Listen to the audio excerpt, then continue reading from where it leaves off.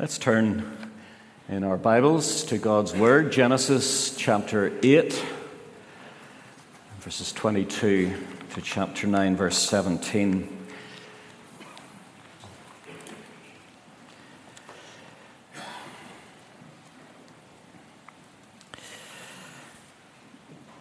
So Genesis chapter 8, just at the very end of that chapter. In fact, we'll begin at verse 20. This is the end of the flood. And coming in at verse 20, it says, "Then Noah built an altar to the Lord, and taking some of all the clean animals and clean birds, he sacrificed burnt offerings on the altar. The Lord smelled the pleasing aroma and said in his heart, 'Never again will I curse the ground because of man, even though every inclination of his heart is evil from childhood. Never again will I destroy all living creatures as I have done, as long as the earth endures, seed time and harvest, cold and heat, summer and winter. Day and night will never cease.' Then God blessed Noah and his sons, saying to them, 'Be fruitful and increase in number and fill the earth. The fear and dread of you will fall upon all the beasts of the earth and all the birds of the air, upon every creature that moves along the ground, and upon all the fish of the sea. They are given into your hands. Everything that lives and moves will be food for you. Just as I gave you the green plants, I now give you everything. But you must not eat meat that has its lifeblood still in it. And for your lifeblood I will surely demand an accounting. I will demand an accounting from every animal. And from each man, too, I will demand an accounting for the life of his fellow man. Whoever sheds the blood of man, by man shall his blood be shed. For in the image of God has God made man. As for you, be fruitful and increase in number. Multiply on the earth and increase upon it.' And God said to Noah and to his sons with him, 'I now establish my covenant with you and with your descendants after you, and with every living creature that was with you, the birds, the livestock, and all the wild animals, all those that came out of the ark with you, every living creature on earth. I establish my covenant with you. Never again will all life be cut off by the waters of a flood. Never again will there be a flood to destroy the earth.'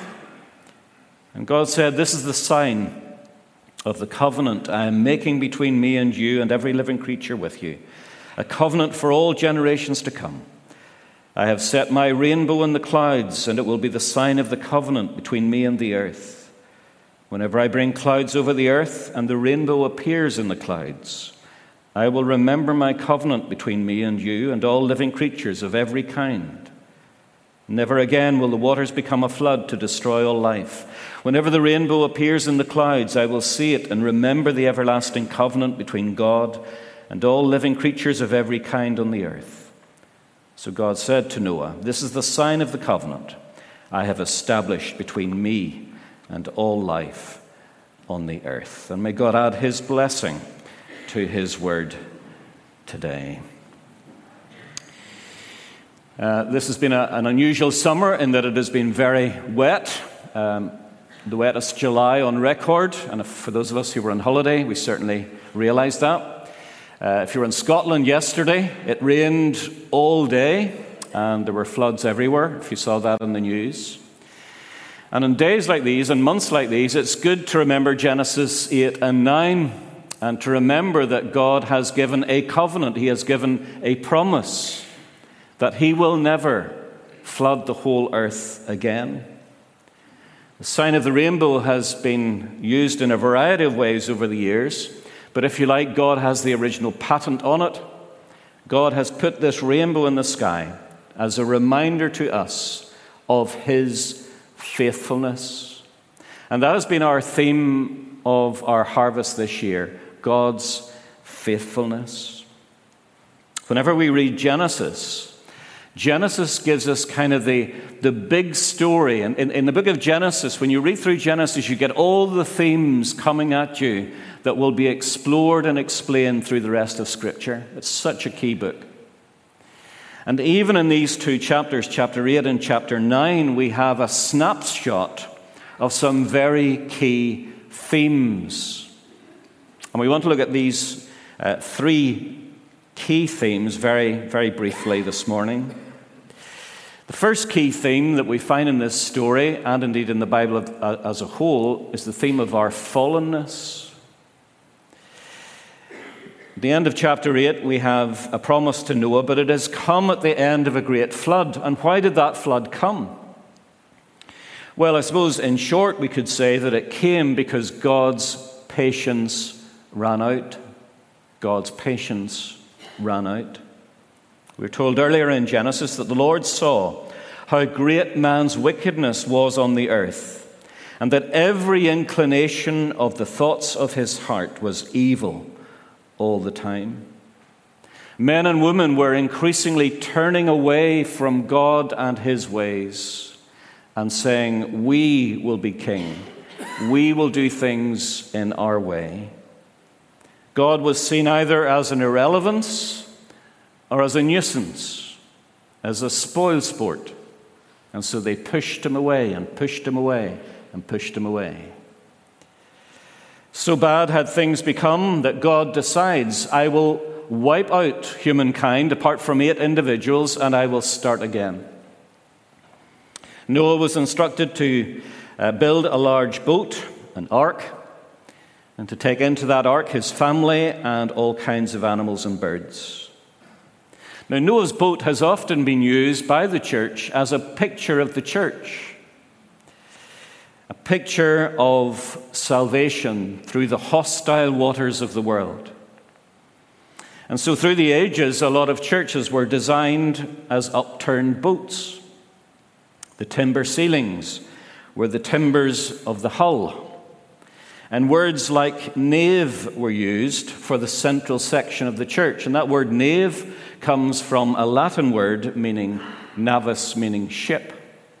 So this picture of salvation, of the boat sailing through the hostile waters or the floods, is a picture that continues into church today.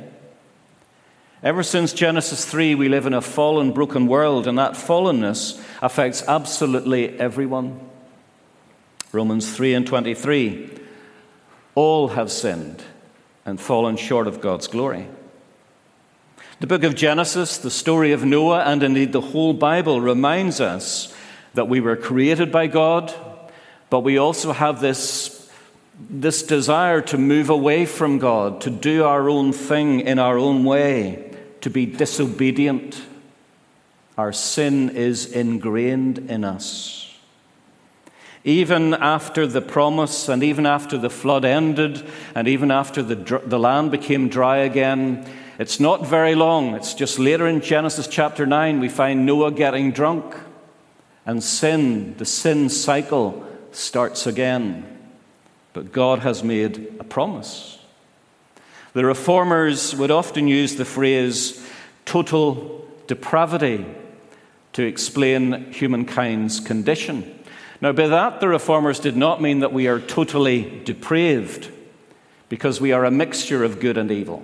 But what it did mean is that every aspect of life has been impacted by sinfulness and by sin. Our total existence is not immune from the reach of sin. The Bible is such an honest book. It does not soft pedal our condition. And yet it is out of our sinfulness and our fallenness that we have this wonderful promise of God in verse 22 of chapter 8. This story is an amazing story of God's faithfulness even in the midst of fallenness. God promises, as long as the earth endures, seed time and harvest, cold and heat, summer and winter, day and night will never cease. So Genesis 8 and 9 reminds us of our fallenness, but then secondly, it does remind us of God's faithfulness. Harvest is one of the best times to remind ourselves of how faithful God is to a broken world, to us, and to an unfaithful world. God has deliberately chosen to set his favor upon us. And in renewing his covenant with Noah and making a promise to Noah, he is saying to Noah, and he's also saying to us, you may be sinful, you may be broken, you may be fallen, You may be imperfect, but I am for you. The book of Romans, which I quoted earlier, also says, while we were still sinners, Jesus died for us. In other words, while you were still hostile towards God, he moved towards you in Christ. Whenever I was hostile towards God, he moved towards me in Jesus Christ. Listen to these wonderful words of a theologian, Jürgen Moltmann. In the abyss of our disappointments, we find God's hope. In the deepest depths of appalling guilt, we find God's grace. In the bitterness of suffering that offers no escape, we find God's love. At the heart of everything is God's unswerving yes. God is faithful. God can be trusted. And we see this in the physical blessings of seed time and harvest, cold and heat, summer and winter, day and night. Now, in our world, and we were even praying earlier, in our world there are places where maybe the famine has come, or drought has come, or floods have come, and maybe the harvest has not been as good as it ought to be. But we are told and we are reassured that in terms of the world's supply and the world's provision of food, there is enough, even to feed whatever it is, billions of people. The problem comes because, again, of our sinfulness and government sinfulness, that we hoard to ourselves, that we are not generous with what we have. And yet God is faithful, and God blesses us. We don't even have to go very far on into Genesis whenever we discover in the life of Joseph that there's a famine in Egypt. So although God gives this general promise, this promise of seed time and harvest, there are occasions when there are difficulties. But overall, he is faithful. Overall, he is providing for the world.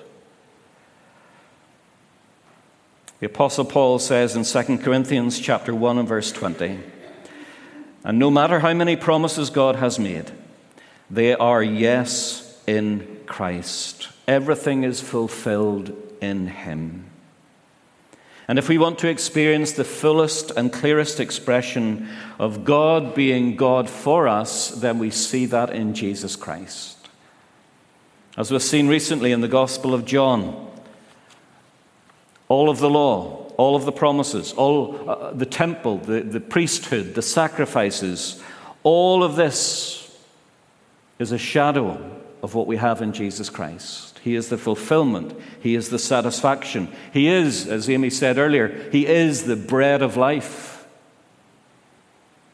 And harvest is a great time to see this, that God is for us.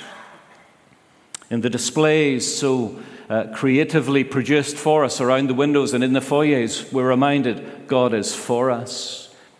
In the tastes, in the variety, in the smells, and the colors, God is for us. God is faithful. So we see in Genesis and in the Bible and in our lives, we see fallenness, but we see secondly God's faithfulness. And thirdly and finally, we see fruitfulness. Because after the flood, this is God's command, this fresh start. He says, now I want you to be fruitful. I want you to flourish. You see, God knows what is best for us. And in making this promise to Noah, he realizes that Noah, because God sees ahead, he realizes that Noah is going to let him down. We're going to let him down. And so he gives laws, and he gives a basic law here to order this sinful world. And so he gives Noah a direction, a law, a fundamental rule about the sanctity and the dignity of human life. We are not to spill blood, not to spill human blood, and I think also in terms of animals, not to spill even animal blood unnecessarily. The command is to be fruitful and to increase. And God gives to Noah what one writer has called an emergency legal provision. Do not shed blood. And this will be an interim measure until a fuller revelation of God's word and his ways is given through Moses. But God is a realist. He knows that people will sin even in this refreshed world. Even after Jesus came, he knows that people continue to sin and turn away from his best for them. But he still says, I am for you, I'm for you, I am with you. He wants the best for us. And as the Church of Jesus Christ, we are given this promise, and we are to sing about this promise, we are to witness about this promise, we are to live out this promise. He moves towards us in Jesus Christ. Jesus, if you like, is in the boat with us. Walton, in one of the commentaries in Genesis, says this: the same God finds and nurtures in each one of us that which transforms our lives from sinful rubble to useful ministry. And so despite our sin, despite the rubble and the wreckage of our lives, and the baggage and the burdens, God chooses us. He sets his love upon us. And he says, now I want to use you in ministry, to serve in my kingdom. What amazing grace that is. He has committed himself to us. He is for you. His faithfulness rests upon us. And we see that today of all days. On the mountain, in the valleys, there was Jesus. In the shadows of the alleys, there was Jesus.